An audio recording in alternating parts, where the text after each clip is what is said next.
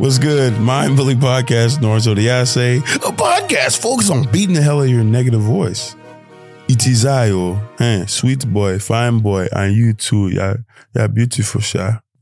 Beautiful shy means you're beautiful, don't you understand? But anyways, thank you for being here with me. If this is your first time listening to the Mind Bully Podcast, hello, stick around. I know what we do here and what we showcase here, these stories, whether you're an athlete, someone working in corporate, someone working your quote unquote regular job, overcoming that negative voice trying to pull you under, pull you down while you're trying to climb that ladder where you want to go. I think that this podcast does a great job of showcasing that and really letting you know that you're not alone in that journey. You know, that self-talk tape that you have in your head, you can overcome that. One, by knowing other people are working to do so as well. So thank you so much for listening to this podcast. Let's get into this week's episode. Wait, rate and review and subscribe.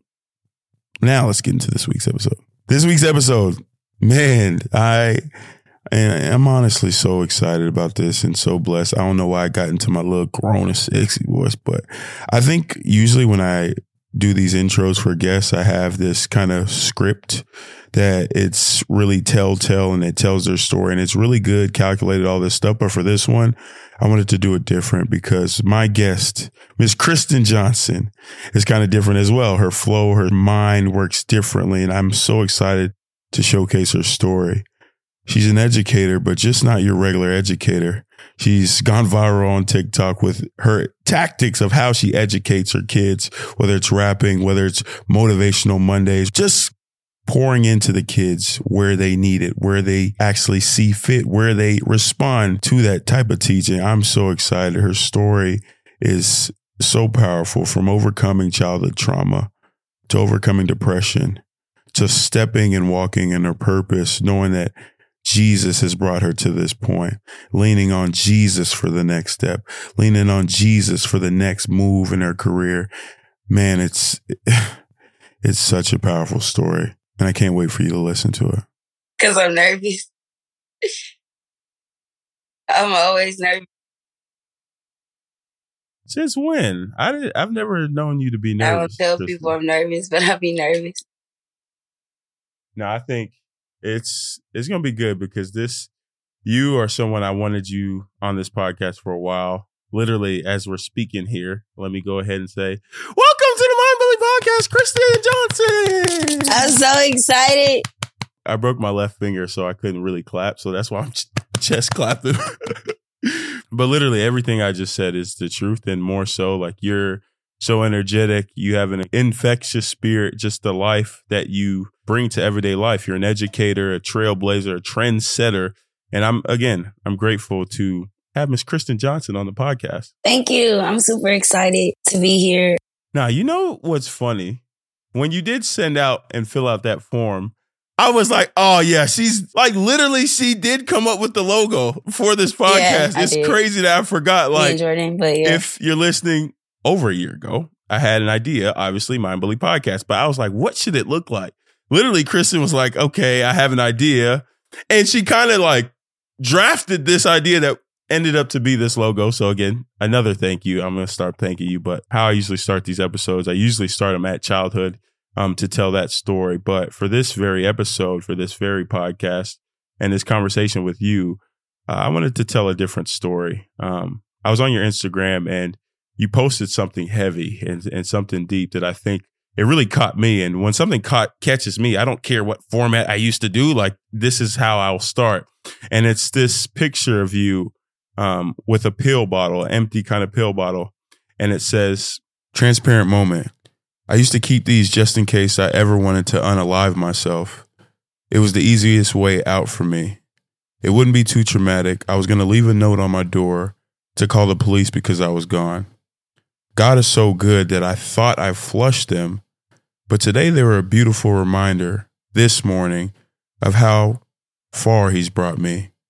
I pray right now for the depressed mind, for the one struggling to find their way, for the one drowning in darkness. I want you to know that God has delivered me from those thoughts, and his love has brought me so much freedom. When I literally read something like that, one, it's so powerful to share a testimony because the next person knows that, okay, it's possible. It's possible. She actually knows how I feel in this moment. So that was huge for me to listen to that. But when I read that, it gives me kind of an image in my head, a picture that represents what you might have been going through. Like I have my version in my head, but feeling like you wanted to unalive yourself, that feeling in those moments, kind of walk me through everything that led up to that. Ooh, okay. All right, we're going in. Let me take a breath. I would say, honestly, like the feelings that I dealt with just depression and suicidal thoughts really stem from when I was a child, probably like 10 years old was when I first was like, maybe I shouldn't be here. Or I began to really strongly question my existence. And I grew up kind of in a dysfunctional, my parents, like it was a lot of dysfunction between the two of them, just based on them being young and the decisions that they had made. I don't want to go into, I'm not here to like bash anybody in my story because they my dogs, you know, my parents. But just that feeling of isolation and like just kind of feeling like I wasn't enough. And I know it's been two like pivotal moments that have gotten really dark. And it was what I posted. And then there was one time before, right after I graduated high school, like that year after. And so I know now that sometimes it's rooted in transitions. It's rooted in letting things go. It's rooted in change. It's rooted in not feeling like I'm worthy of the change or worthy of those things. And recently I was in a car accident, and I developed post-concussive syndrome, and it caused that was 2019, like a down spiral for me mentally, and emotionally, just with the things going on with my brain. I was actually diagnosed with depression for the first time. I was diagnosed with anxiety. And it was rough. It's very dark, and it's very, like, it's even difficult to talk about because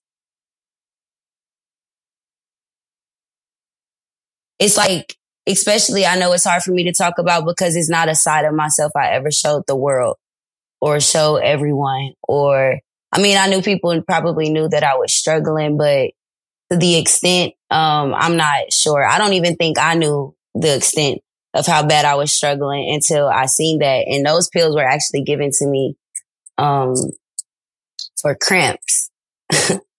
And I just collected them over time. Like somebody had gave me like a stronger drug. And like when I looked them up, I was like, oh, well, I could always do this with this. And so I just had it. And part of the reason why I had a roommate when I first moved back to Texas is because I knew that I was not mentally in a place to like live by myself. Even though I wanted to be by myself, like it gave me an accountability because I'm such a caring person. Like I never wanted my roommate to pull up on me in that way. So it just gave me a level of accountability. But just when you have unresolved trauma and things that you've been through or that you've experienced, it can leave you stuck. And it's like I grew emotionally paralyzed. I was either in like fight or flight. And even seasons where I was succeeding, I still had moments of functional depression, or I was dealing with functional depression. And that's when, you know, you're doing everything on the outside, but the inside is just like chaotic and it's very dark. And what were some of those times? One, just thank you for sharing everything that you have so candidly and openly like you have. I mean, it's powerful to kind of get to a place where, you know, hindsight, remembering how you felt, why you felt that way, and kind of how and the root of those issues. But if you can take me to a time, you know, you talked on traumatic events that happened and unpacking those. But before you were able to even unpack what happened, how you felt in that actual trauma, what was that like? I never really unpacked my trauma because I never wanted to be a victim. It's something that I'm working on deliberately now. With God. God is definitely the source of that, and just kind of forcing me into this season because I knew I couldn't go forward and be who he called me to be, holding some of the things that had happened to me, like, this, daddy issues, growing up, single mom, which could cause economic stress and economic anxieties and issues, childhood sexual abuse, sexual assault as an adult, just very toxic relationships, which I won't say like rooted in them or like me. It's just toxic, and toxic is going to produce toxic if you got two unhealed individuals, like trauma bonding. So I just want to say now, like, I'm never going to be the type of person to like bash people on a podcast or go that deep into the experience, because I really don't blame the person. No, I totally agree. And thank you for kind of shedding light to that. And again, this is a platform to showcase your story and why you think and how you've got to this place that you are now. I asked that because myself, at that age, at an early age, I was sexually assaulted by older women in my life. And kind of the story that I was telling myself because of that is I'm insignificant. Obviously, I'm the sweet one. Like, I'm the one that they picked out of everybody to keep doing it over and over. And it kind of gave me this mindset of I got to work to prove my worth. Speaking of your story and your situation, kind of what were the symptoms of feeling the way that you did, and like how did you try to combat that feeling? People pleasing, ignoring my own emotions. I deal with a lot of self-sabotage. You're smiling when you say that. What is? No, because I'm smiling because I can name it. It shows that I'm doing the work. So that's why I'm smiling. Saying, like, when you say self-sabotage, what do you do when you self-sabotage in a relationship? I push people away really bad. If I peep or perceive certain things, now I know they could be false. They could be illusions. They could be real. Things that cause a stir of emotions in me, it'll make me retreat. And I just fall back and I'm just emotionally detached, which could be odd because I'm also very loving and I still want to see everybody be successful, but I just am detached. And emotionally unavailable is kind of a small category, I feel, of women that actually fall where I landed with my trauma and how I navigated through it. And it gets to a point where you get exhausted with performing and exhausted with the mask and exhausted with everybody telling you what they think you should do or telling you who they think you are. And that's another thing. Like I grew up in a church. So like I was probably like 5 or 6 the first time they're like, oh, she's called, she's talented, she's special. I was also 5 or 6 when I started to be sexually abused and when I got saved. So, and when I found out like my father, whom I thought was my dad, was not my dad. So I was introduced to my biological father all in this same like era. And I was wilding out like in school, just emotionally, like, and I just felt so like confused.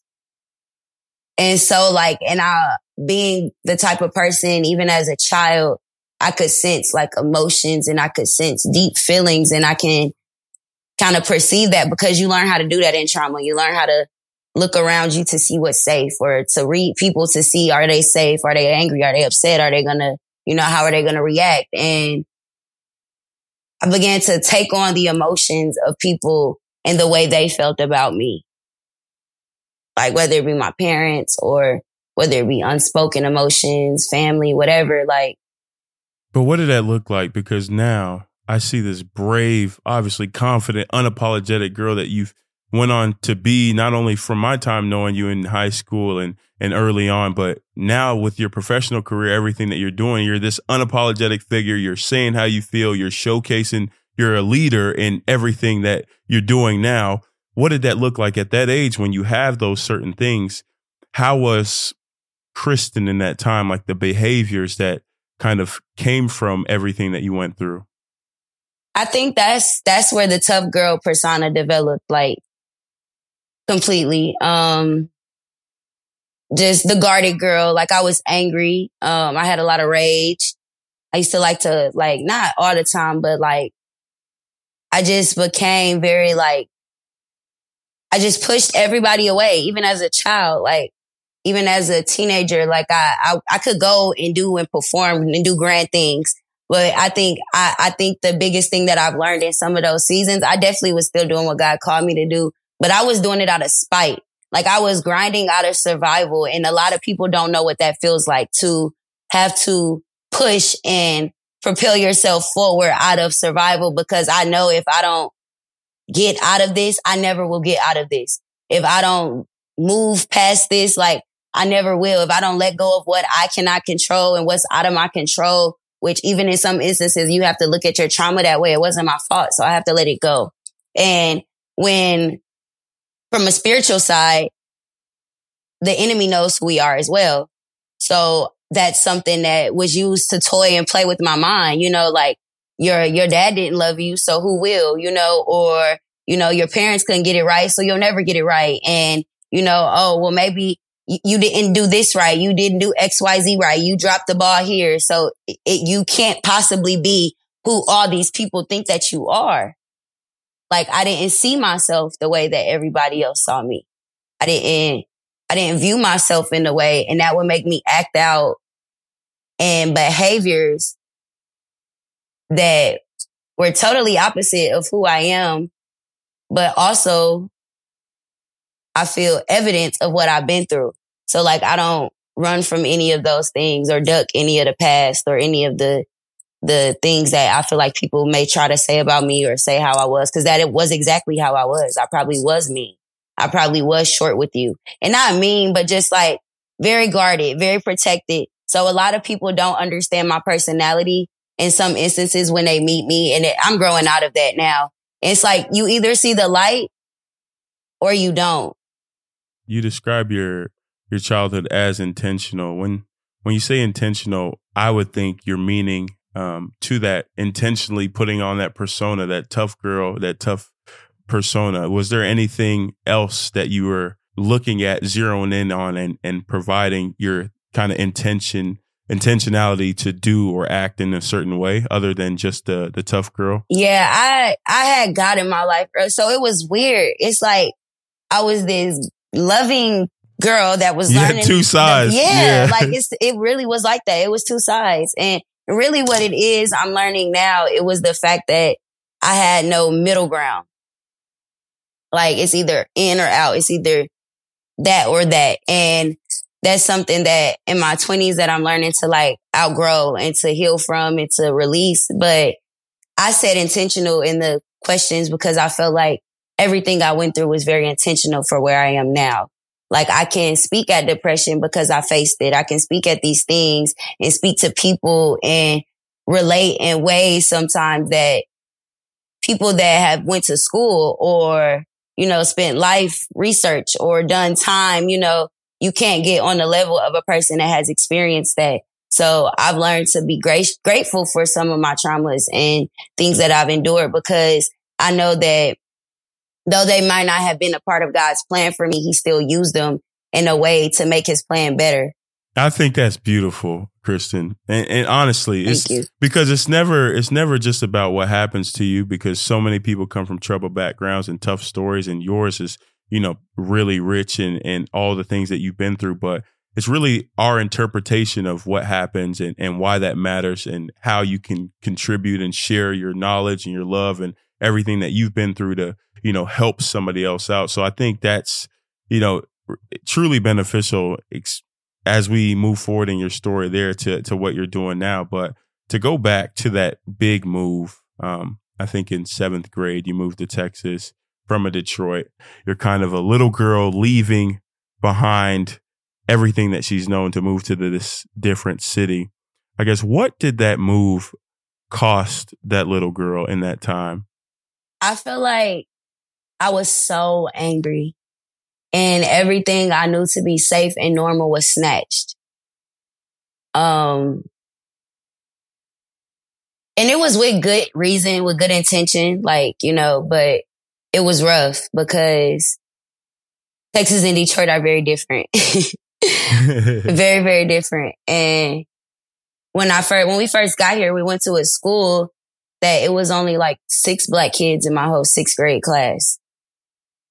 So it was extremely racist and it was extremely prejudiced. And we fought a lot. Like, I fought with my hands that year. I fought with my brain that year, like coming out on the top with the highest test scores in the school, all my siblings, like as a final, like, I don't want to say that, but to the, you know, the system and how they wanted to view us. And I had to fight, you know, teachers, because even back then I was challenging the system, teaching y'all, like, y'all do not have to call these people ma'am. Like, it's just certain things that they were demanding of certain demographics that where I came from, it was unacceptable.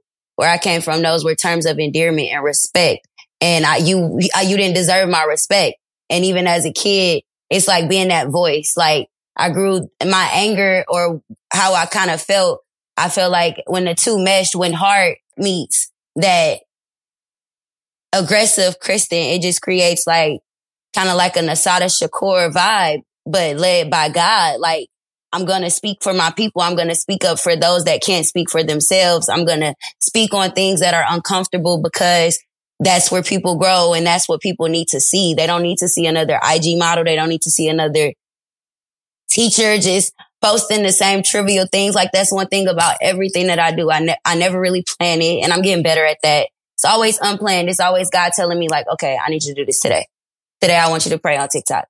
Today, I want you to post that. What I posted on Instagram, I'm in a season where I never would have shared that because I don't like the attention that comes from it. But how did you go from the mindset of everything I've known was snatched from me and I moved to Texas, like if with all these white folk, it's not my people, to, you know, changing and challenging the system? On one hand, you have this mindset of, man, I ain't rocking with none of this. I'm out. I'm not doing nothing. To, okay, let me challenge the authorities that may be and that deem themselves over me. Like, how do you, the in between, that middle ground that you spoke of, how did you get from that place to that place? I think it was like, that's when God more so was working. Cause now I'm learning to integrate them, that because that's who it should have always been. It didn't have to be two separate people. They can be combined and with God's, you know, with the renewing of the mind, that's the process now. That's the hardest part in the faith walk, honestly. But those were the moments that I really shine, because it was a blend of my trauma and who that created me, and also a blend of who I was created to be. And in those moments was when it's just like pure heart. That's when the energy I feel like you speak of, which I like to exist in. I like to exist there. And it's not something that I've always known how to navigate, was the middle, but I just say that's where God pulled me back together. Like, literally like a little puzzle piece. And that's like the safest place. And it allows me to talk about things. And like, I'm very transparent, even in normal conversations. Like, I don't really mind it, but I also don't really overshare. So I know that's a gift, because, just to provide people that comfort, but it's one that I've had to learn how to navigate. And I only really have learned and begin to truly learn is when I have to work that middle spot. Like, that's what teaching is working that middle spot, because you can't be too extreme of either. So you have to learn how to work the middle and how to be a little bit of both. Yeah. And it just sounds like you're able to work that middle spot, like you said, and kind of turn that, you know, anger and channel it in a way using God, you know, giving yourself to him, renewing the mind, but also when you got to Texas, finding community and different things that you did, like the JROTC program. Oh yeah, in high school, that gave me, because honestly, I hated Crowley ISD when I first came. I mean, I think everybody knows that I was not a fan of North Crowley, like even as a student there, even as a leader there. Like, it was just weird to me because I came from a setting where people really didn't have much, like there wasn't much opportunity. And I was watching people just fumble it and play with it and toy with it and want to be and manipulate. And I'm not going to say too much because I don't want to, like, it's not a bash party. It just was different. It's not what I like. It's not the type of people I like to surround myself with. It wasn't my crowd. It wasn't my flow. And so it led me to be very uncomfortable. So when I found ROTC, it's like I found my crowd because it wasn't a nerdy ROTC program. Like for those that think that, like, you know, we were it's like the hood kids, kind of the ones that but were like turned up, like could lead. The leaders, the ones that you didn't think would step outside the box were being used in that program. And I wouldn't say I wouldn't step outside the box, but literally everything else was so corny to me. So I don't know what else would have been that way for me. And not even corny. It's just like you had to fit into a certain mode to reach certain audiences or to have a seat at that table, even when we were in high school, which was so weird and so just odd on a high school level. But you had to do certain things. You had to be certain places. You had to party and, you know, exist in certain realms that I just wasn't in. And I'm glad my mom didn't allow me to. But ROTC gave me that seat at the table without having to, I feel like, lose my integrity.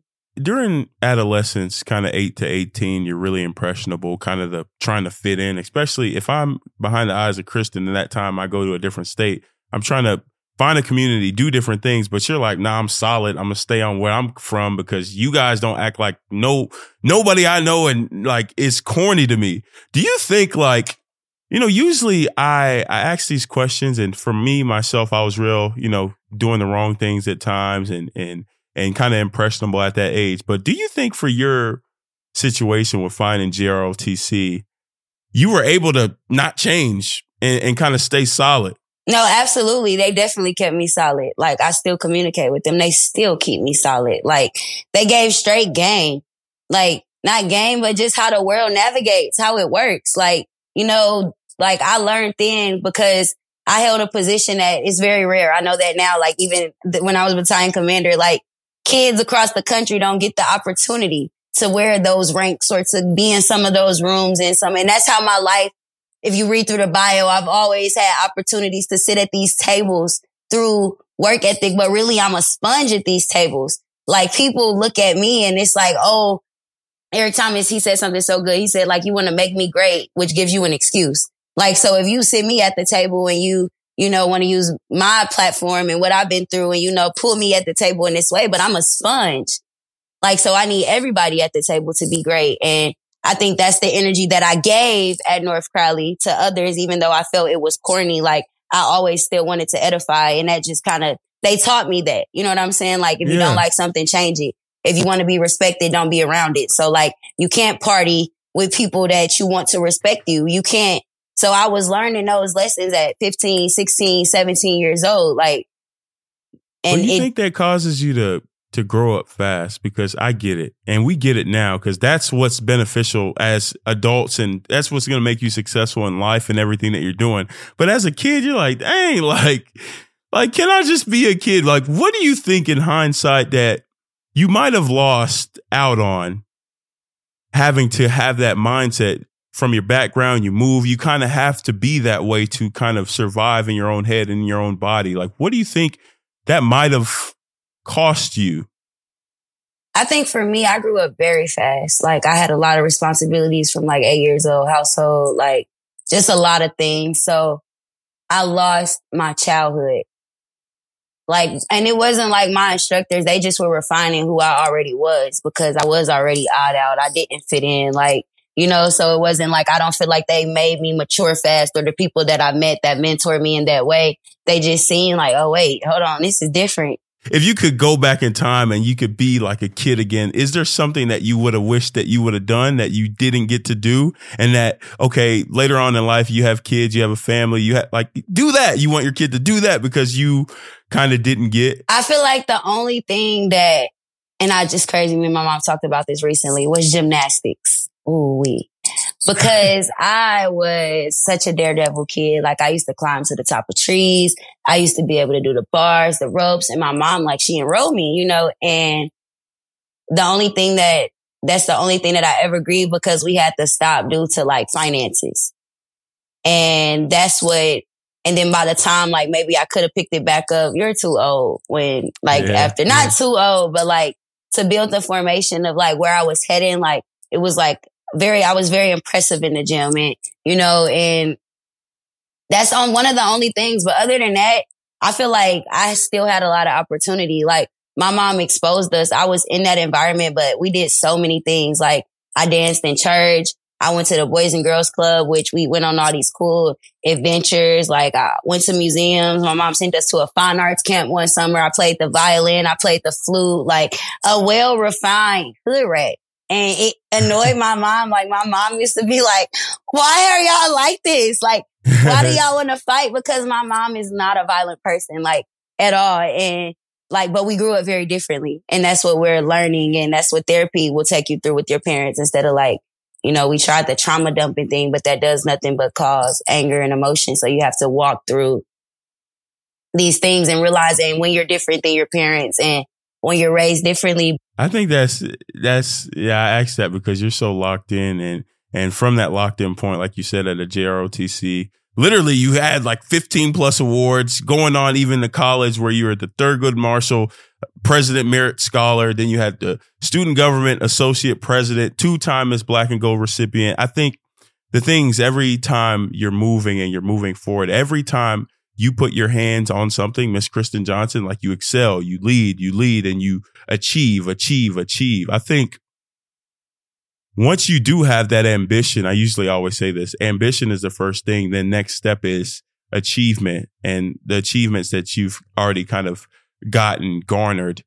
But if you were to unpack that, where does that like sheer just ambition come from? Because I know we talked about your background and everything you've been through, but there's so many people with similar backgrounds that aren't like that at all. So for you to have that kind of ambitious spirit of always, all right, push, where does that come from? I feel like in the past, it was motivated, like I said earlier, out of spite. Like I was doing it like, oh yeah, I'm going to show you. Like, I'm going to show you. Cause I always was intelligent. Like that's not nothing that grew with time. And I thank God for that. Like I've always had a mind outside of this world. So even though I was a terror in maybe my adolescent years in like some of those schools in Detroit, I also was well loved. So I learned how to politic young.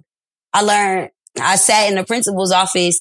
I could be in trouble for something and they got me stapling papers, like, but I'm listening, but I'm paying attention, but I'm watching. And I talk a lot. I do talk a lot, but I listen and observe a lot. And I don't think sometimes I didn't even realize how the two work hand in hand. But a lot of those things, that was God. And I'm going to tell you how, because when I first got to college, I wanted to run for Mrs. Bronze, which is like the Miss Freshman at a HBCU campus. And I missed the sign. But I didn't want to run. People were telling me that's what I should do because I was already vocal. I was like, me and Sid, like, you know, we just be vibing. We be around talking to people, like, and that was great to have her with me. I must say that's one of the greatest things I think on both our journey, and just having each other in those pivotal moments to like say like, okay, we can do this together. But back to the story. So that didn't work out. And then freshman class president came up and I won freshman class president. And that's when I determined, like, we were in a meeting actually with the president of the university. It was a mass body meeting, like all the students, and they were raining down. Like if you ever watched the HBCU, something on TV, when the students are upset, hey, we be big mad. Like they were very upset, but the articulation was so off. But I was able to see the middle, and I was able to stand up and communicate kind of as a mediator. And that got the attention of the student body with me being a freshman, as well as the attention of the president, which ended up solidifying both me and my sister's scholarship money to stay at school. Cause really I was sitting there using my voice with a $13,000 balance, not knowing how I actually was going to stay here. Like, wait, what was off? Like, what did you speak on that was off? It was just climate and culture and like conditions, you know, HBCU problems. And it comes from underfunding. Let me say that. It's not really at the fault of our institutions. You can go back historically, but things are evening. I would say at Central, like I'm very proud of the work I did at that school, whether it's notarized. And I know the people that know, like certain things are written in books, like we're in archives, places, things that I don't ever want to boast and brag on. But like, I thank God, because in that moment, it showed me like, okay, you can make change here, real change. Like, and then that's when, like Miss Black and Gold, my mentor on HDA, Teresa, shout out to her. I'm going to send this to her. But she was like, you need to do Miss Black and Gold. And I'm like, you need to do Miss Black and Gold. Like a pageant for me, please. Like people that knew me, like, it's like, no, you can do that. Like, you know, and it didn't even go with my personality. I'm a tomboy even still, like, so the glitz, glamour, all of that. But as I was working through the process, I say all the time that experience, well, I haven't said it in a while, but I will say now the experience of being Miss Black and Gold refined me as a woman. It taught me how to be ladylike. Like, swear, I went to things. My mom, I knew how to table settings. Like I said, I was exposed, but it showed me how I could utilize, which was my platform my freshman year, both beauty and strength to, you know, get success. And it was the first thing that I ever did that being pretty mattered to me. Like I hated being pretty. I still not being pretty. Let me not say it like that, but like just some of the things that come with what society deems as, and I don't want to go too deep because my personality is not built on being pretty. Let me say that, like at the least bit, but like society will try to force you to do that. And so it just changed my mind in a lot of ways. And when that 2-time came, because I was the first freshman to win on my campus ever. And that just made it different. So when I went to compete on the next level, I technically won that pageant, but because I didn't have a GPA, I started 30 points behind everybody else. So like they announced the winners and like all the judges are coming apologizing to me. Like I'm crying, like they're like, it's okay. You know, you can come back. Like, and so the chapter voted for me to come back. That wasn't even, so when I went to compete again, it taught me those seasons as well.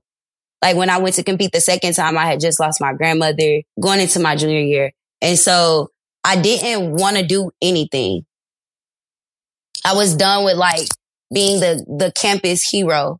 I was over it. I was grieving. I had this great, like my sophomore year, like Miss Black and Gold though kept me from completely spiraling out though, because it's like I was partying a lot. I was, after losing my grandmother and losing a mentor of mine whom I had met at college, and just other people, like losses always kind of surrounded me. So I was just struggling. Like I feel like I was having an identity crisis. It was the first time college where I was distancing myself from God. And my junior year, like I had a mentor, but I was still active on SGA. I was a service learning senator at Miss Black and Gold at the time. And when it came time for me to give up my crown, everybody on campus thought that I was going to run for SGA president, which is unheard of because I was a junior. Like most people, you know, they run their senior year. And but people didn't know I had no intention. Like, but nobody ran because they thought that I was going to run. So it was so, like my mentor and the current SGA president had to sit me down like, Kristin, we have no applications. Like, if you don't do this, there's nobody to do it. And a lot of people, even at Central, don't know that part of the story. It's not something that I wanted to do, but it's what God used. And that's also when I was selected as a Thurgood Marshall Scholar. And when I worked in my first summer at the Colonel Young home, like changed my life. Like I came up under Black excellence for real. And it like. What is that, not to cut you off, what does that feel like to have, you know, people around you see something in you that no, like you need to do it, whether it's, you know, the pageant, oh, she's not a pageant girl, but like SGA, no, you need to do that. Like, what does that feel like to have people see kind of the traits in you? Does that give you does it give you a high because you already know in yourself, or just another added kind of pressure on you to push? Like, no, it's pressure. It's extremely overwhelming. And that's why I'm learning. Like earlier, I literally said like I'm working on like not what people say I should do. But in this season, I say like those are people used by God. But there's been other things where I've stretched myself thin. Even in those seasons, I should have been saying no and focusing directly in on this, and this. So I know I did like miss out on opportunity or just more intentional refinement because we did a lot. Okay. Like that year on SGA was absolutely amazing. And I smile when I say it like that because I even look back now like, dang, like we were so locked in. Like, we caused a movement on campus that united the two sides. You had the hood and then you had I say like not the nerds, but the normal campus kids, like, you know, because my school had both and all of us even the normal ones had these experiences. So we were just able to combine and do a lot of healing. It was so crazy. We were like, we need fun. We need healing. Students need outlets. They need things to do. They need opportunity. And I would say looking back, you see the results of that with those classes that were behind us, with them focusing in on academics and, you know, I'm like, you know, just certain things that we normalize. We normalize getting good grades. Like we normalize just things that a lot of people probably didn't think that they could do. But at that point, I was like at a comeback moment because I got a 2.0 like that semester after my grandmother passed, which I had never got anything like that at Central. I was just like very, very low. And I came back like 3.5, 3.6 both semesters, like as SGA, like just swinging, like had to swing because I felt like, again, if I didn't, I was going to stay stuck there. And it gave me something to do, which can be bad. You know, it can be viewed negatively, like to work. And that's why now in my 20s, I've learned to rest. That work doesn't have to be so like push and go. Like I was in college with a schedule like this. Like I was used to even in high school with a schedule like this. Like I worked full time as well. Like I worked literally like almost 28-hour weekends and then came back and did ROTC and practice all over again every week. Plus, you know, maintaining grades. So that was ingrained in me.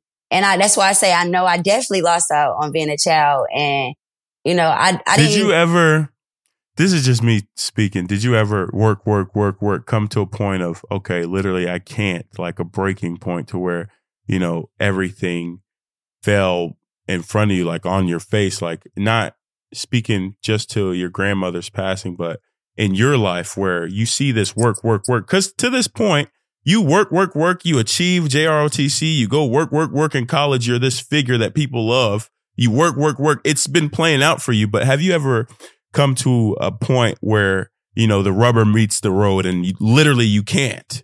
Absolutely. That happened my senior year of college. I was burnt out. I didn't have a position. And that was a year like everybody, you know, the crowd was like, okay, the next thing is like the fact that I was not a Miss Central State University.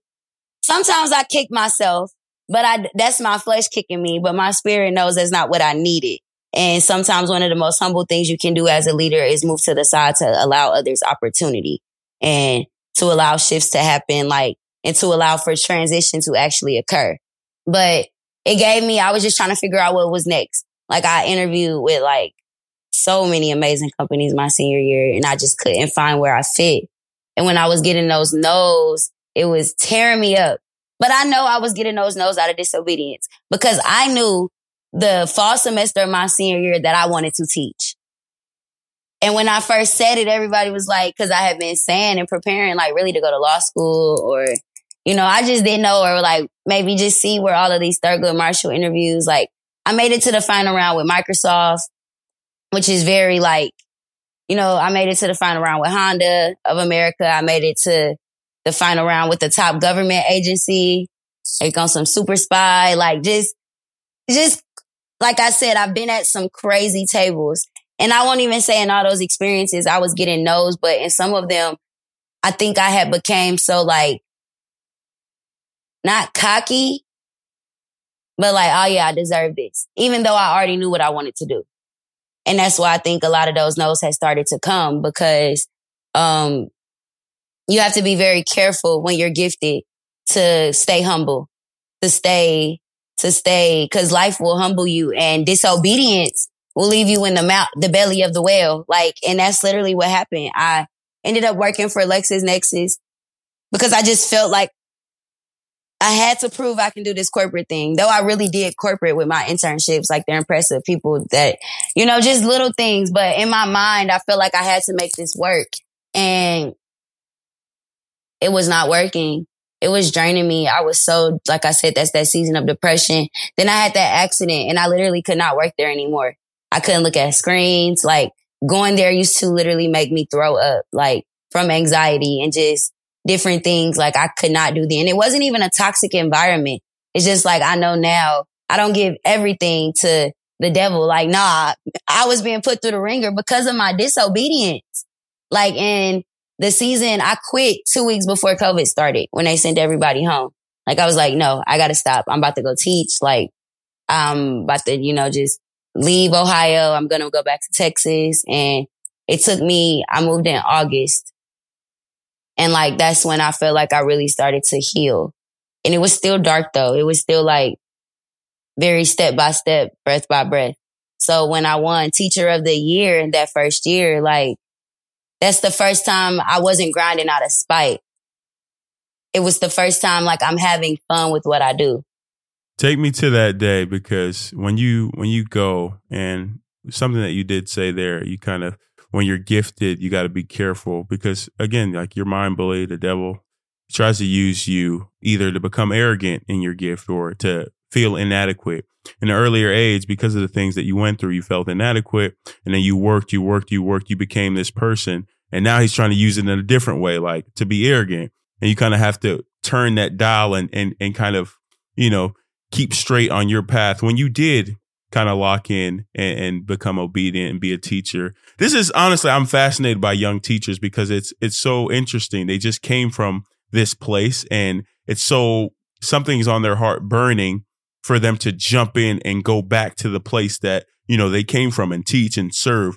I'm going to ask you that. Why is that so important? But I do want to speak to that day that you did get CMS Teacher of the Year in 2021. Kind of walk me through that day, a culmination of everything that you've been through, knowing that you took this path and was disobedient to your point, and now you came back and you're finally doing the thing that God told you to do, and you're rewarded and you got that achievement for it. Take me to that day. What did that feel like? It was like, even when the nominations came out, like just in the little email to vote, I was like, whoa, what, me? Like, okay. Like, I mean, I knew that I was just being myself though. It's the first job where you just exist. And that's when you know you're starting to walk in purpose. It's not performative. It's not, you start, and purpose sometimes could be different than being used in like as a vessel. God may still use you in seasons, but like when you start walking in the thing that he put you on this earth to do, it shifts. Something shifts in you. And I was in a very low place though, mentally. Like that's when I had the pill bottle. Like that was the season I was enduring that. So it was just like, and I wasn't certified. I had failed the test. So I felt like, oh my gosh, like I'm not built for this. And right when I really started to feel like that was when the award came. So for me, it was like a kiss on my cheek. Like, and it was very hard for me to accept because I felt like I hadn't performed for it. Like I hadn't worked for it at first. And then as God, even like the year went by, he just started showing me, you know, when I see the fruits of these relationships and these dynamics and, you know, of some of just the style of my teaching. And I just think that it's me existing, but it's really different. And it's really something that people want to see, which led me to like even do TikTok. Like, I'm not a fan of that. Like, you said something there. You said something there. Sorry, not to cut you off. You said something there that literally is, it hits the nail on the head. You felt like you could finally be yourself. And it's like, it's funny. And for lack of better words, not even funny, but it's interesting kind of that felt like wanting, and you could finally be yourself. Before that, you felt like you couldn't. So you suppress, and suppressing your emotions and not being able to express yourself does lead to depression and those type of things. And now that you see yourself becoming your coach, your teaching style, expressing yourself, using TikTok and different things that we'll get into to become yourself and to be, you know, express yourself in the confines of your work, you get Teacher of the Year. Like basically you get an accolade for being Kristin. I think, I don't know.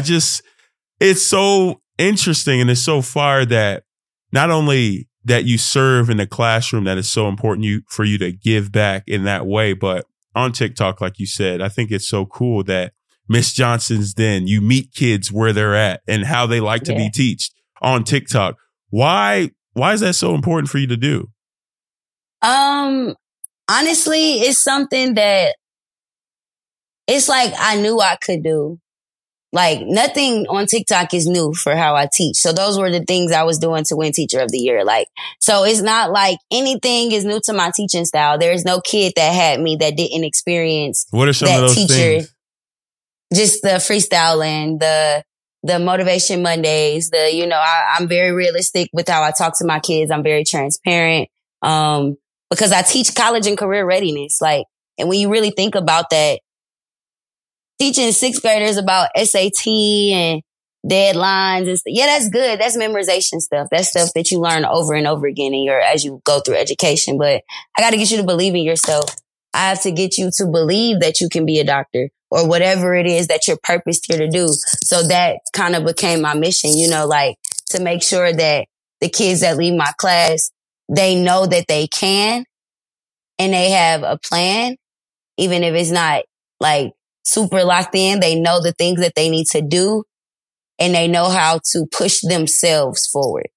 What does that feel like though? Because again, when you get on Miss Johnson's Den on TikTok, she rapping like it's hard, like enthusiastic motivation Mondays, and literally like it gives you a sense of, okay, this person is really pouring into people. Like it energizes you. But saying to that, I'm literally thinking about myself when I have a podcast episode and something, and it's coming off as giving life. That's great, but you and I know me. And when we do have those times where, maybe it is the time where you're getting the award and you still have the pill bottle and you're going through that time, it's almost like, am I lying on this platform? Like, do you ever, that internal battle? That's called, that is, what is it? Oh, it's actually a thing for it. It's a name for it. Trying to think. Imposter syndrome. Absolutely. I think that that's something that comes with the territory of being great at a certain level when you're called to great. Because some people, like, there are a lot of great people, and I'm not saying this in the like you have it. There are some people though that have a very special it factor, and it really is rooted. You talk to them, it's rooted in God, like it's rooted in the process of getting there, but like. Just humbling yourself enough to do what you don't want to do. That's what I'm doing. Like, it's not always easy. And in those moments, it's like, I was like, okay, I can do this. So let me keep growing in this. It gave me the motivation to pass those tests. It gave me the motivation, to keep branching out and teaching and to keep using my voice and to not quit something because it was hard. Because that's what happens when a lot of people, they don't talk about that. The person that has had a lot of success, when you go through seasons of not being successful, and that's why I'm so glad I went through those no's, that season of doing what I knew I didn't need to, because I know what it feels like now. And I know what it feels like to be out of purpose. And you feel depressed. You feel sad. You feel anxious because you're not doing what you are literally genetically designed to do. And but how do you get to that point? And find that what you're genetically made to do. A lot of people listening to this, and I always, honestly, I care about them, but I care about your story. But you're such a light and a leader, and honestly, I see similarities in you and me. Like, so I'm okay, she's speaking to the people. So if you're giving a message to somebody that doesn't know what God's called them to do, how do they go about finding that? You got to know God. Like, you have to. This year, and like the way I overcame my depression, honestly, was hitting my knees.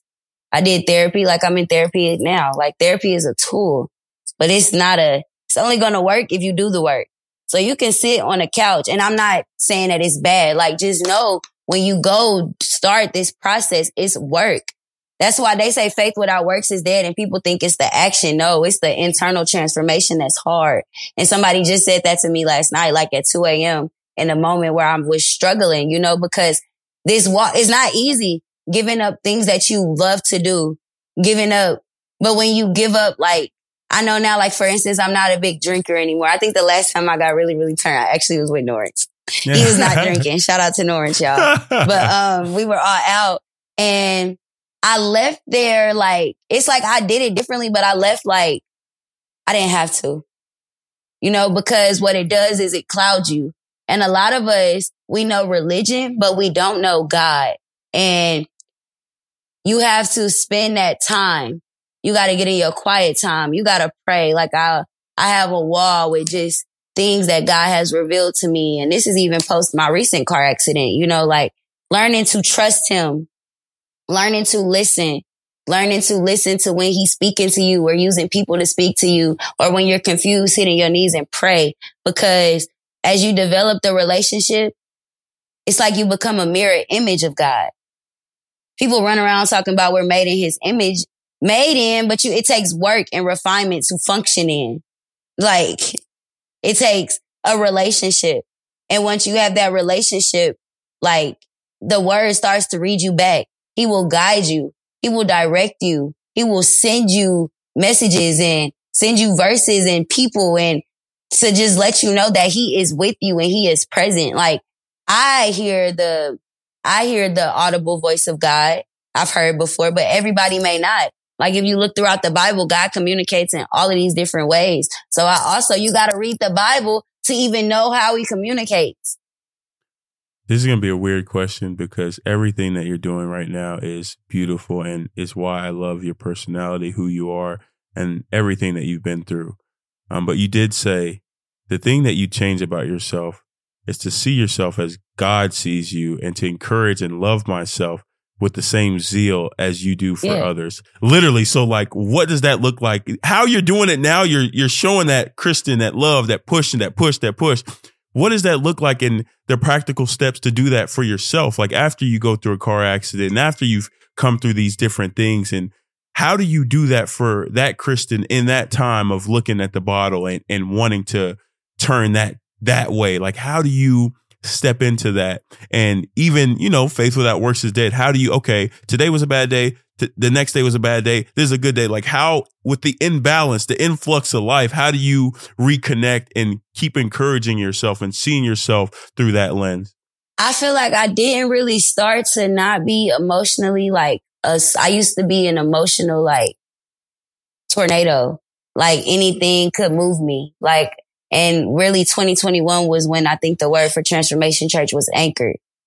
And that's really when it started. It might be 2021 when I started in this room, just spending time with God, spending time by myself. And I was still doing things. I was still dealing with sexual feelings and, dealing with people I probably shouldn't have talked to. Cause sometimes you can have people that are supposed to be in your life for your light. But if you don't understand your trauma, you'll misuse people that you were supposed to heal. And that's something that I take credit and accountability for, which is why I don't get on platforms and bash people, because I now God might have given me more hindsight on what that was supposed to look like if I had honored, the way or the things that he was telling me. But that alone time, and I journaled a lot. I cried a lot.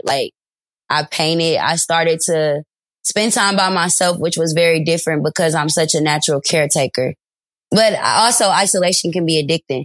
So that's where I am now, learning to rebranch out, because I hit such a safe place. And now I'm okay, but I only want to rebranch out on a thing God wants me to do, because that's all he's given me the strength for. I literally just pray for strength for today.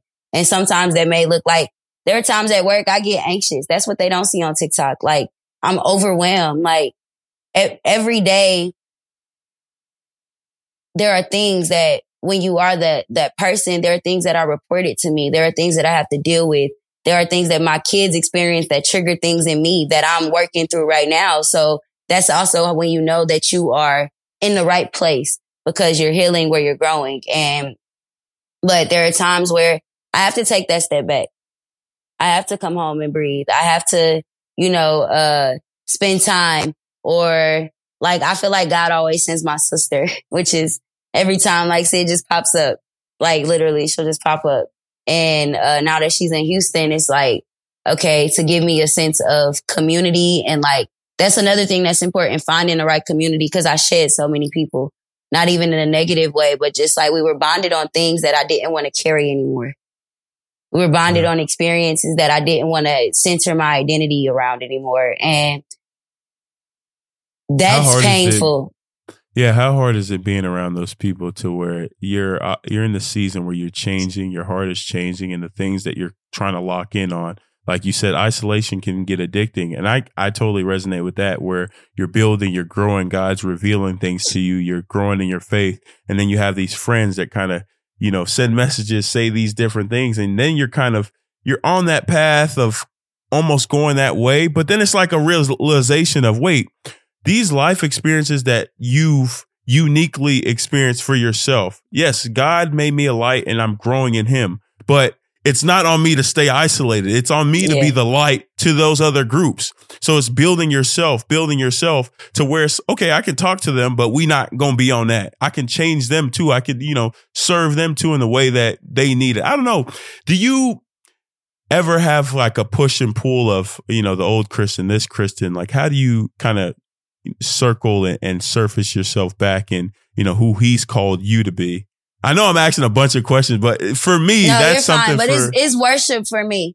It's worship. Like, that's what I did when I was depressed. I just used to listen to Chandler Moore, Nothing Else, over and over. It's this live version of certain songs that I used to just let play over and over. That Maverick City Volume 2 literally kept me alive the first time in 2019. So when I started to feel that way again, I went back to it. And I remember there was even a moment, me and you had this huge debate about like, because you was like, Kristin, there's more out there. Like, this music is so nice. And I'm not going to say the things that were like, I'm cool. But I listen to everything now. Everything. It's probably not a gospel song that somebody can play that I don't know. And I'm not saying that like boasting, but that's my thing. Like, I worship. And it's so weird because I'm not a crybaby. I don't cry in public. It takes me a lot to even like show emotion. But when I get in that setting, like when I get around other worshipers, like I'm like bawling my face out. Like I'm that little girl. Like I'm able to connect with her and see her and hug her and comfort her and like let her know that she can keep going. God is there. Jesus is there. So like that's where I find my peace right now. Like I'll come home and like God may lead me to a certain book. Like pick that one up tonight. And so I just try to be obedient in the little things. Like if God tells me to pull over my car and read a verse, I'm going to do it. If he tells me to call such and such, I'm going to do it. If he tells me not to talk to such and such that day, I'm going to do it. Because a lot of those things we ignore, and it's not intuition, because intuition is based in emotions. I've outgrown my intuition. I don't lean on my intuition. I'm growing to not lean on my intuition. That's like trust in the Lord with all your heart and lean not into your own understanding. So that intuition, that's your own understanding. That's what we can see. That's what we can feel. So I don't want to even be there, but I go to God like, all right, Dad, like, I feel angry. This sucks. Like, I don't like this, or I do like this, or all right, I want to do this. Like, but I'm trying to stay locked in here. So I need you to help me. Like, I remember when I rescheduled and I said, like, I was tempted. Like, now it's like certain temptations comes up. Oh, here's your period, girl. Go lay down. Like, you're done. But I appreciate it because I know it's like, it's my Father loving me the way that I need to be loved because I'm the type of person I'll do what I want to do. You're so, like, hey, bro, you're so honest and it's fire. Like everything you just said, I want to be like, let's go. Like when you said lean out on your own understanding, that's literally what I was thinking. Like I was like, she said it. Like, no, so everything that you've showcased in your story, your light, your love, I appreciate it. I always end this podcast with overcoming that negative voice and the practical steps that you do work to do so. So if I'm in a tough time and I'm behind your eyes, when I'm in that tough time, I'm going through school stuff, relationship stuff, family stuff, and that negative voice is trying to bring me down, overcoming your mind bully. How do you work through that negative voice? I lay at the feet of Jesus. And it might sound cliche. It might sound, but that's literally what I've learned to do. And I've tried a lot of things to heal. Like that is a whole nother episode or another, but I've tried many things, but the safest, the step-by-step that he leads me in. And it's new for me because I grew up not trusting people. So I understand the person that does not trust. Like, there was a moment, God, like the Brent Fayez, he told me I could trust you. That used to be like one of my favorite songs. Like I used to always play it. And one time I'm playing it and like I heard God so clear, like, what if I sung this song to you with the zeal that you sing it? So now it's a gospel song to me. It's a song that I don't want to hear because it's not like don't want to hear, but like there's so much I want to talk about. Like when you break down the words, but I don't got no one to talk to. Like I'm trying to work it out, but it always falls through. Because you have to trust. You have to let go. And that's why I said at the feet of, you have to surrender how you feel. Like surrender though and be real with God about it. Like God knew I wanted to die. Like I didn't try to hide that from God. Though I was hiding it from society, it's something me and God was locked in on. Like I was expressing it to him because I had tried expressing it to the world and I wasn't getting what I needed. It's always been him to be the actual one to pull me out. So that's what I would say is really the most practical, like, and a more like, I guess, earthly step. You gotta find community. You have to get into therapy if you need it. And it took me a while to get back in, like in the formal way, like every week, the same person, you know, like, cause I was just sporadic because sometimes we'll learn so much, but you need to go back so you can reapply that knowledge. There's nothing wrong with fine tuning, like, and being honest and transparent. Like, I kicked myself that nobody knew about the bottle because somebody should have known. And that's what I think is also very practical. Like, I mean, no, I don't. I take that back. I was very practical and honest with my roommate, but maybe not to how deep it was. But he knew, like, okay, it could be touch and go. Like, you know, like I was honest about that. But you just have to be. My grandfather gave me something actually when I first started going through in 2019, like when it all started to unravel. He said you have to separate yourself from some things. You have to situate yourself where God is telling you, whether it be in that moment, whether it be a restroom, and this could be so practical, like separate yourself from the argument, from the work stress, from the computer, it doesn't have to be like big or monumental. Separate, situate, and then you got to saturate yourself in the word. Like prayer is not, and it's something that I just now started, like the weight of what he said just is starting to hit me, like over this past year, like, cause that's really what it takes. Separate, situate, saturate, like separate, situate, saturate. Situate, saturate. And in a moment, what can that look like? If I'm like, when I'm having an anxiety attack, that's how I know now. Like I had my first one in months, actually, like 2 weeks ago, cause I'm very honest.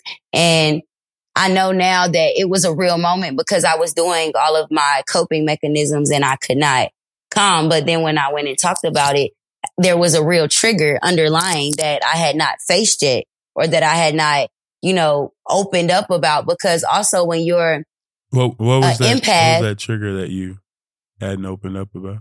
Just like, I can't go into details actually due to like, you know, the school, but I just feel like I wanted to be a voice and I couldn't. And that's all I can say. And how did you work through that? Because, you know, you're so expressive and to everything that we've said and we spoke on, kind of that would be tough to kind of work past. So how do you kind of be yourself, be expressive and kind of actually be the conduit for change? That's what I'm learning. And that's what I'm learning at the feet of Jesus. Like, I come home, I open my eyes and I read the word. I go to sleep and I read the word.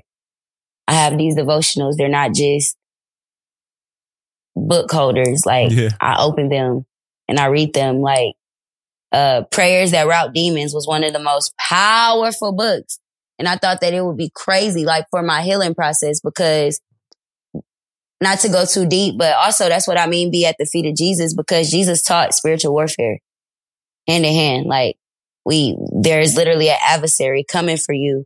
There are generation, and it's so crazy. Our generation says I'm fighting demons, but when somebody starts to talk about how to fight them with the right way, everybody gets all weird and acts like it doesn't exist. Like, no, it exists. And there are spirits that are attacking. And when I learn how to name them and name the things that are maybe hitting my school or hitting the young people and like declare and decree and bind and loose. Hey, she's speaking. Hey, nah. I wish I could clap. Sorry.